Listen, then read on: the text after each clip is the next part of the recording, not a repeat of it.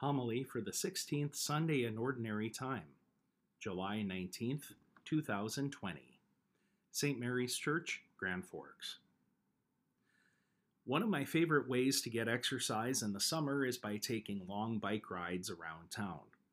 The fact that Grand Forks is one of the flattest places on planet Earth makes it all the easier. Anyway, I was on the path by the railroad tracks, the path that goes under the Demers overpass. A dad with several small children were coming from the other way, and a girl about 4 years old was in the center of the path.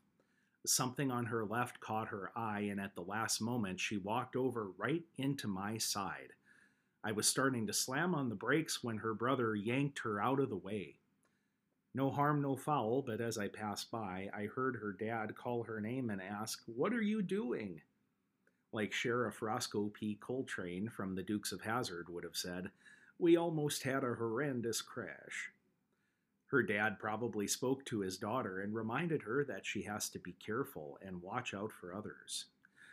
Later that day, do you suppose he told her, "That's it. We can never, ever go out walking with you again"? Of course not. She's little, she's learning, and she made a mistake. Welcome to the human race, right? Well, I brought up this story in reference to the first parable Jesus told in today's gospel. The farmer showed a level of patience that would gather the harvest without being hasty and doing damage to the wheat. One thing that we need to remember is that the Lord uses parables not in order to grasp onto their every detail literally. Parables are vehicles to communicate spiritual truth. For example, many a farmer would hear that first parable and say, "Father, I'm sorry, but it doesn't work that way. You have to spray the fields early on and take care of the weeds quickly. If you don't, those weeds will gobble up the available nutrients and compromise the crop. Then you'll hardly have anything left to harvest." We realize this is true. There's no call to ignore the best practices of crop sciences. But let's use the story as an analogy. Each of us here can think of someone we know who tries our patience. Maybe they've even harmed us or taken advantage of us in the past. In our pride, we become callous. We say, "Oh, no, you don't. I'm not putting up with that garbage anymore. I'm fed up with you." We're inclined to dole out a small, finite amount of forgiveness. The time will come when we choose to stampede through the field and tear out every last weed in order to be done with them, regardless of the damage we may cause. Now let's take a step further and insert God into the analogy. The evil one not only sneaks in and sows the weeds, but he tries to persuade us that there's nothing that can be done about the mess in which we find ourselves. However, we know perfectly well what we hope for from God. We rely on God's gentleness toward us. We count on receiving second, third, and fourth chances despite our own sinfulness. So how do we explain our own hardness of heart to others? And how will those we meet learn about the reconciliation God offers through the church if we do not celebrate receiving that gift ourselves? The most effective way Jesus brings this parable to life for us is in the sacrament of confession.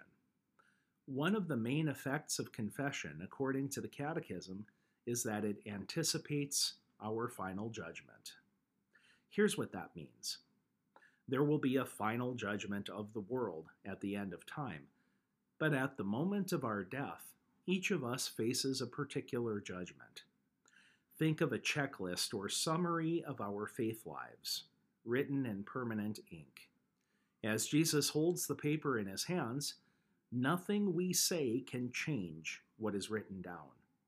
Our verbal testimony will either correspond to our deeds or contradict it. And what would lying to the Lord gain us? He who knows us inside and out. Every time we bare our souls in confession, we encounter Jesus, the just judge, not in a severe finality, but in his overflowing compassion. The more we deal with him in love, the more Jesus will mold our hearts and cast out the impurities that do not belong there. And when we do take our leave of this world, Christ will be all the more familiar to us for the many times we asked him to wipe our souls clean. I, for one, don't want to put off immersing myself in God's mercy until a single final moment. It's something like taking a college course and only having one final exam accounting for the whole grade. If I could build up the average over the term with smaller projects and assignments, there's less pressure to perform well on my deathbed, provided that my death will not be sudden or tragic. Why put all the weight on the very end if I don't need to? The next two parables of Jesus referred to the growth of a mustard seed and yeast mingled into bread dough. Once again, let's not take the details of the parable so completely literally that it distracts us from the moral of the story. There are those who would object and say, wait a minute, there are smaller seeds than the mustard seed in nature. Jesus was not a botanist, and neither were any of his listeners. His purpose was to call our attention to the paradox before us.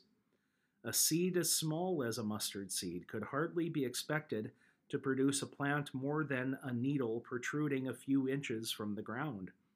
But the contrary is true. The mustard plant at maturity has the height and width that rivals shrubs. It doesn't seem possible for it to be so. Our church's history is filled with mustard seed examples. One of the apostles comes to a city where no one has even heard of Jesus of Nazareth. Ignatius of Loyola gathered a few companions while at the University of Paris who would implement a new religious order and charism of spirituality that was spreading through much of Europe by the time he passed away. Mother Teresa was teaching in an elementary school in Calcutta when she felt the Lord tugging on her heart to apply herself in a new direction. She rolled up her sleeves and started gathering up neglected, dying children and adults languishing in the streets, even though there were far more of them than she could help in person. She once described her ministry of caring for the poorest of the poor as finding Jesus in one of his most distressing disguises. Each of these people took to heart the image of a mustard seed.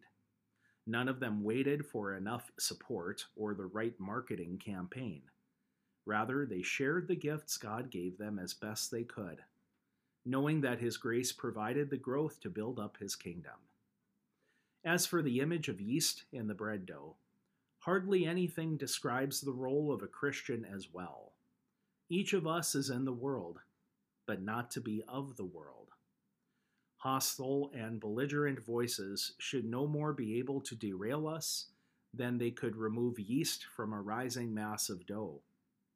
This requires courage on our part, both to bring the love of Christ wherever we go and to stay in the fight.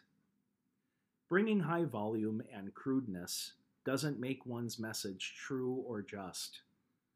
Bullying one's opponents may attract attention, but virtue is what stands the test of time. Amen.